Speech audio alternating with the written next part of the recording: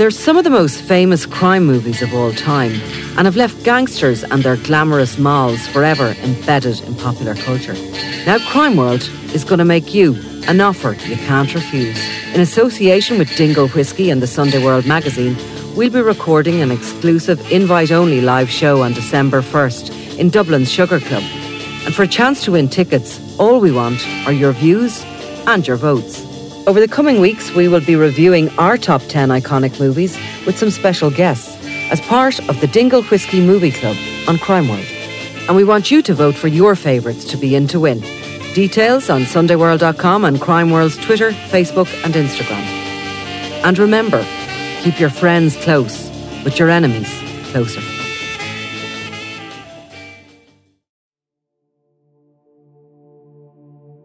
It seems to be the sort of trial that you need to be following every day. You could just blink and miss something.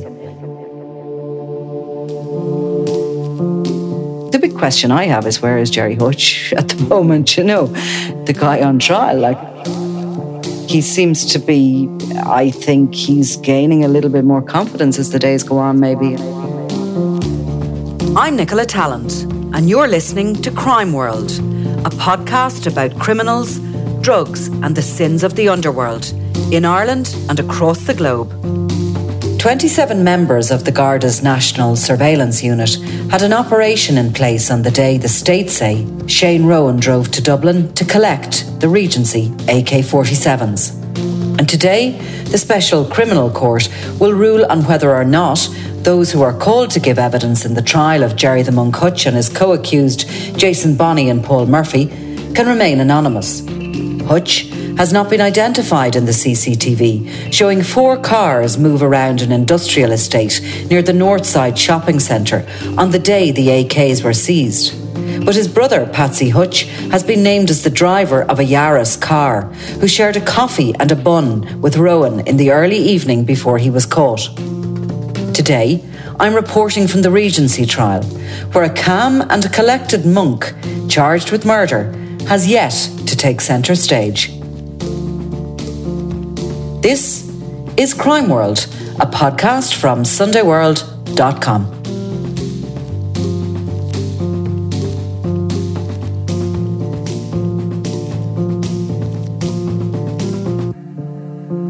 There's just been very little so far heard about Gerry Hutch, who's the man in the dock for murder. And look, I mean, it's a slow process. There's been the last couple of days have been all about CCTV. It's really hard going, trying to follow it. And then, you know, you see some of it came to Dublin, collected the weapons and was stopped on his way back up to the north. But I actually was finding it so hard to follow yesterday that when Brendan Grehan asked, would anyone mind if he went back over it today, and everyone else groaned, I went, yes, because I was actually able to follow it then, nearly for the first time. But it's like it is grinding there at the moment.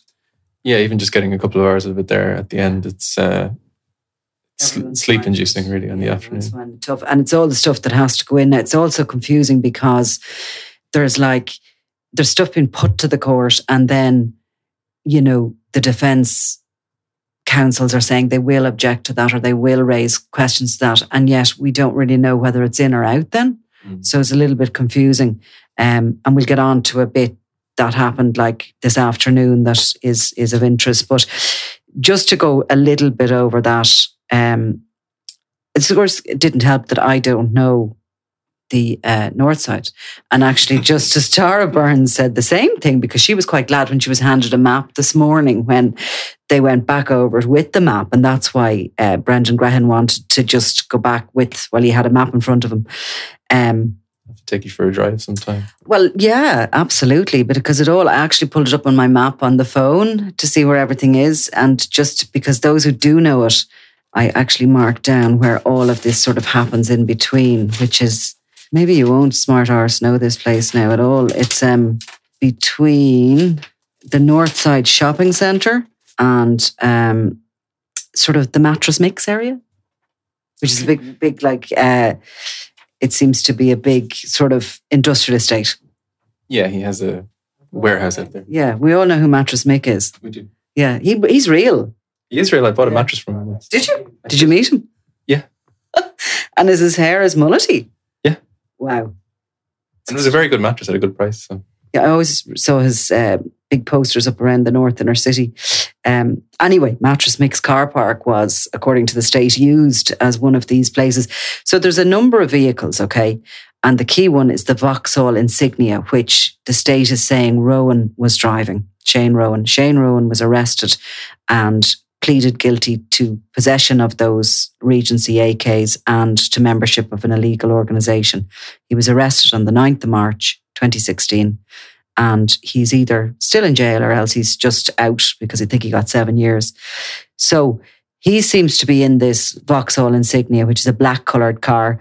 And then there's a Yaris, which we have been told is being driven by, or certainly that Patsy Hutch, the monk's brother, is in. And then there's two other cars, a Cordoba, which I had to Google.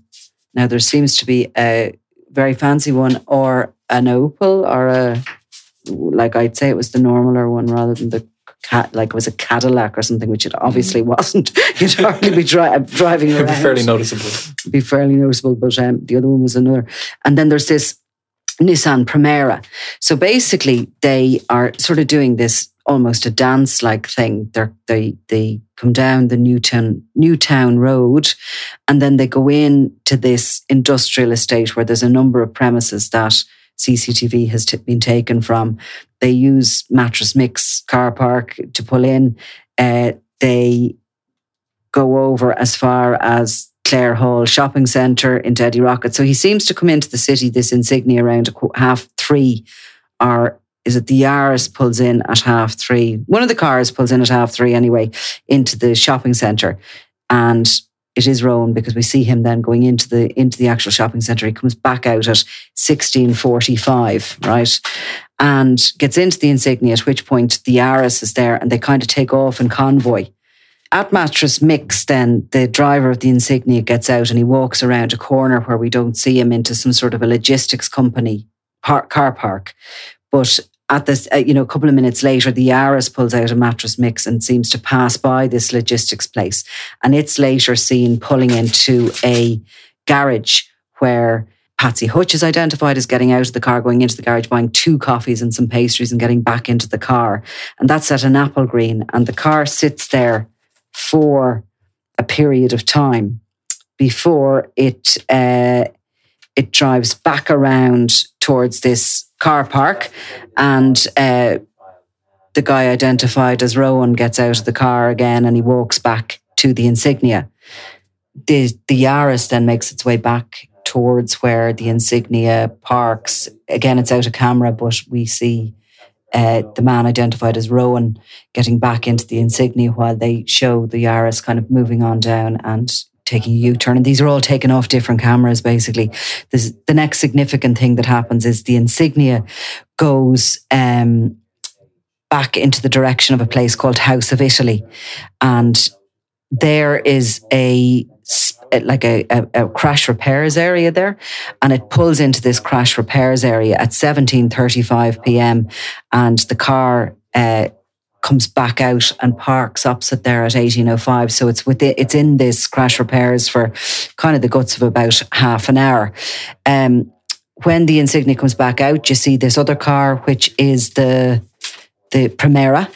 And you see Rowan, or the man identified as Rowan, getting out of the Insignia, which has come out of the crash repairs, walk over to the Nissan Primera, have some sort of a conversation with the driver and get back to the car. So the Primera leaves that area first, followed by the Insignia. We see some footage of the Yaris pulling into the Woodies car park around 6:20.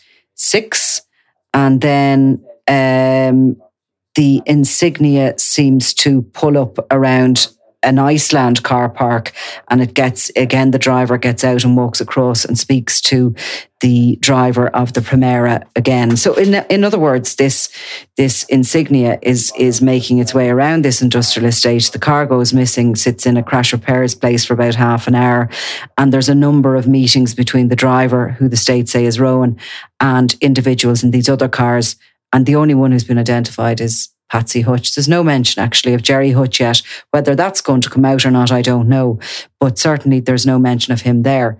The mention of him seems to be on the 20th of February when he travels to stateside with Jonathan Dowdall up to the north, where there seems to be a meeting, and they have them captured on CCTV going into a garage. That Jaris driven by Patsy Hutch is involved in that convoy as well to the north. So that's all a little bit, well, it's what it is. It's been put to the court now, and I'm sure the further details of it will come with time, exactly what was happening. But I think the important part of that, earlier when I'm talking about when they're going around the car parks and Mattress Mix and all the rest of it, is that the court was told today that the National Surveillance Unit had them under surveillance as well, which is clearly why they were able to get this CCTV. There's no explanation as to, if or how the weapons were exchanged and given to Rowan, at what point they went into the boot. There doesn't seem to be anything put to the court yet that shows any of these individuals, certainly the ones on trial, moving the weapons or engaged with Rowan as he's believed to have taken those weapons in. So, that'll probably come out. Now, in the afternoon, then we got on to stuff about the that surveillance that I'm talking about. And Detective Superintendent Eugene Lynch was called to give evidence, and he was making basically an application under the rules of the Special Criminal Court to make sure that the members of the National Surveillance Unit who are on that job remain anonymous, that they can give evidence without their names and addresses being given to the court and without the public being there. The media, this application essentially by the state is that the media can be there, but we can't describe anybody, or they'll just be referred to by initials. Now, this Detective Superintendent Eugene Lynch was called basically to give evidence as to why that should be the case. And he said that it allows members that are on active, operations be anonymised. They obviously need to be. He said that it was to protect current and future operations. 27 members of the National Surveillance Unit were on that operation that day, the 9th of March. And he said of those, 6 are retired and the other 21 remain working in the National Surveillance Unit. So he talked about that, retaining the integrity of the program or of the unit and the safety and well-being of those working on it, including the retired members. So he was cross-examined by Brendan Grehan for Gerry Hutch, who basically raised the point that there are no proper rules essentially surrounding this, and that all people who give evidence in courts have to be identified. Now, he said he had full understanding as regards why those that were currently working in the National Surveillance Unit and maybe on current undercover work shouldn't be identified, but he did say that he didn't believe that these retired officers should be given the same anonymity. Under cross-examination, Detective Superintendent Eugene Lynch said that they were being requested anonymity because of previous operations they may have worked on related to terrorism or organised crime gangs, and that could put their lives in danger. He also said at one point that many of their families didn't realise the kind of work they did. So this was kind of played out, and Grehan made a lengthy submission to the court, which at the end of it, Bernard Condon also said that he would join the application. Basically, he agreed with everything that was said. So, Brendan was basically saying that it was unfair that these officers got this anonymity, that people from the public who had given CCTV over had to come and their names and addresses were read out, that in the criminal courts that very few officers got anonymity. He went back to cases that had been held in the Special Criminal Court where some officers didn't get anonymity, and he said that new rules have been brought in basically around 2013. Now, I have to say, I'm not 100% sure where it's going, the application. Justice Tara Burns asked him at one point why he felt that his client, being Gerry Hutch's rights were being sort of abused by the fact that these officers weren't going to give their names and addresses. And he said it was nothing about, his client didn't want any names or addresses of anybody. He just wanted to point out that he was sitting, under, he was being charged. His trial was being heard in the Special Criminal Court. He'd already made a failed application to have it held in front of a jury. And this was just another layer of unfairness basically on him, or rather than unfairness, that his trial wasn't being held publicly and, in the normal fashion.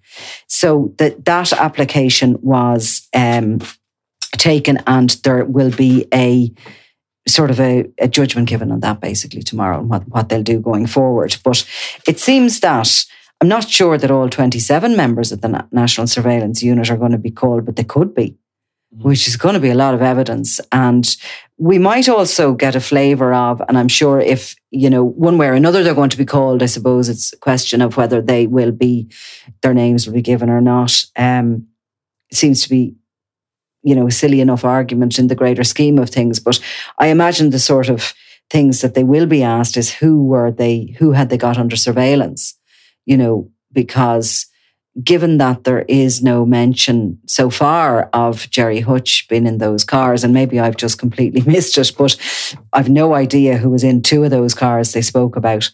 We'll wait and see tomorrow, but I'm sure they'll want to know who that surveillance operation was focused on. And I don't know whether or not the National Surveillance Unit guys are going to be able to answer that, or will answer that, or whether that's a matter of security. But that's where we're at. So it's long and it's tiring, and everybody is hoping for a little bit more meat on the bones of it at this stage. It seems to be, I suppose it's only gone on a few days, really, but it feels like it's gone on for a long time. Yeah, well, I was thinking there about what Niall has often said about how technical these things are, and I feel like we're really getting into that part of it now. It's dotting every I and crossing every T. No, that's exactly what it's doing, yeah. And that's before, we haven't even come to, in the opening speech, they said that they had this recordings. We haven't even got to that yet. And, there's been, like, as I said, it's slightly confusing because sometimes a little bit of evidence has been put, or these statements, or these people are coming to court and they're saying, yes, I did that.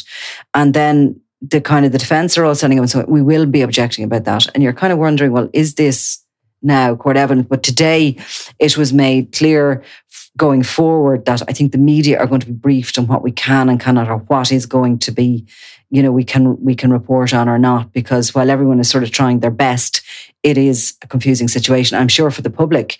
And there's a lot of members of the public in there now over the last couple of days, probably just doing a bit of tire kicking and having a look at Gerry Hutch. But nonetheless, they must be very confused. It is just complex. Yeah, it's hard to follow if you're not aware of who everyone is and their position within the grand scheme of things. And I was even talking to one of the reporters, the court reporters, who's there all the time. Like, most of us aren't able to be there all the time. You're kind of hoping you have an idea when it's going to be an exciting day or not. But they were saying like that it seems to be the sort of trial that you need to be following every day. You could just blink and miss something. We've no idea what's coming up, what the schedule is. And they seem to be calling witnesses when they're available. There was one witness today that was available, but that witness wasn't taken.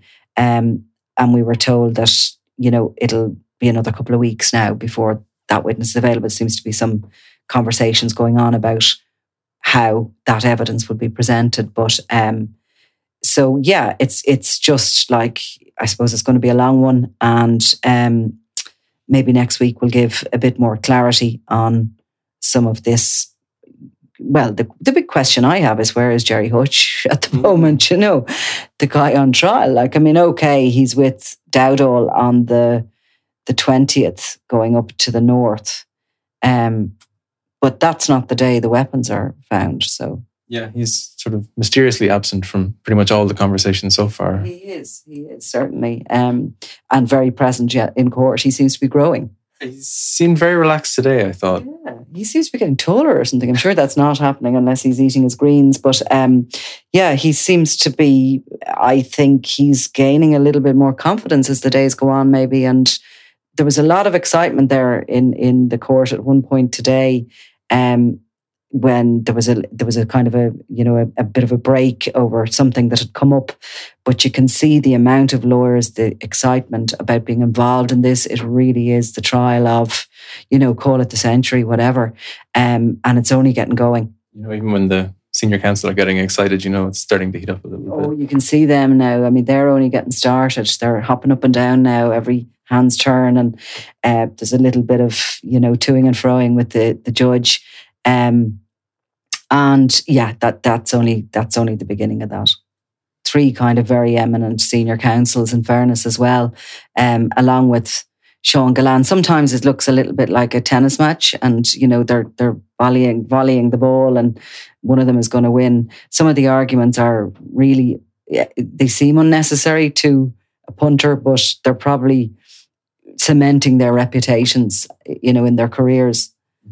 That they're raising points and that they're fighting certain issues, and everything that happens, I suppose, in one court case is relied on for the future ones, and every decision and everything that's raised will all be documented and looked back on in the future. And there's also maybe a sense that, I guess, particularly with Bernard Condon, perhaps there's making arguments that may pay off weeks down the line. There's a sense of raising issues that he's going to come back to later on maybe in a more forceful way. Certainly. I mean, he's very pernickety with things, and he's a huge amount of energy. I have to say, he can come across a certain way in court, maybe not that likable as sort of an ordinary punter looking at him, but I'd say, if you needed someone to defend you, he's probably a good guy to have, because nothing goes past him. He lets nothing go. Not that any of the others do either, but he has a certain way about him that's particular. I saw him in he defended Jim Mansfield Jr. and his cross-examination of the chief witness, and that went on for days. He exhausted him, really, to be honest with you. So I guess we'll have a judgment tomorrow, I guess, on this particular issue. Don't know whether there's much more in it this week, to be honest with you. I'd say probably not. They're not sitting on Friday. They're only sitting tomorrow at 2:00. There'll be a judgment, a little bit of business done. If there's anything worthwhile, we'll come back to it. But I'd say it'll probably be into next week before we're back with something substantial enough to talk about. You've been listening to Crime World, a podcast from SundayWorld.com, produced by Ian Mullaney and edited by me, Nicola Tallant. Research assistant is Claude Amini. If you like this show and love true crime, leave us a review, or why not download the free SundayWorld.com app for lots more stories from Ireland and across the globe.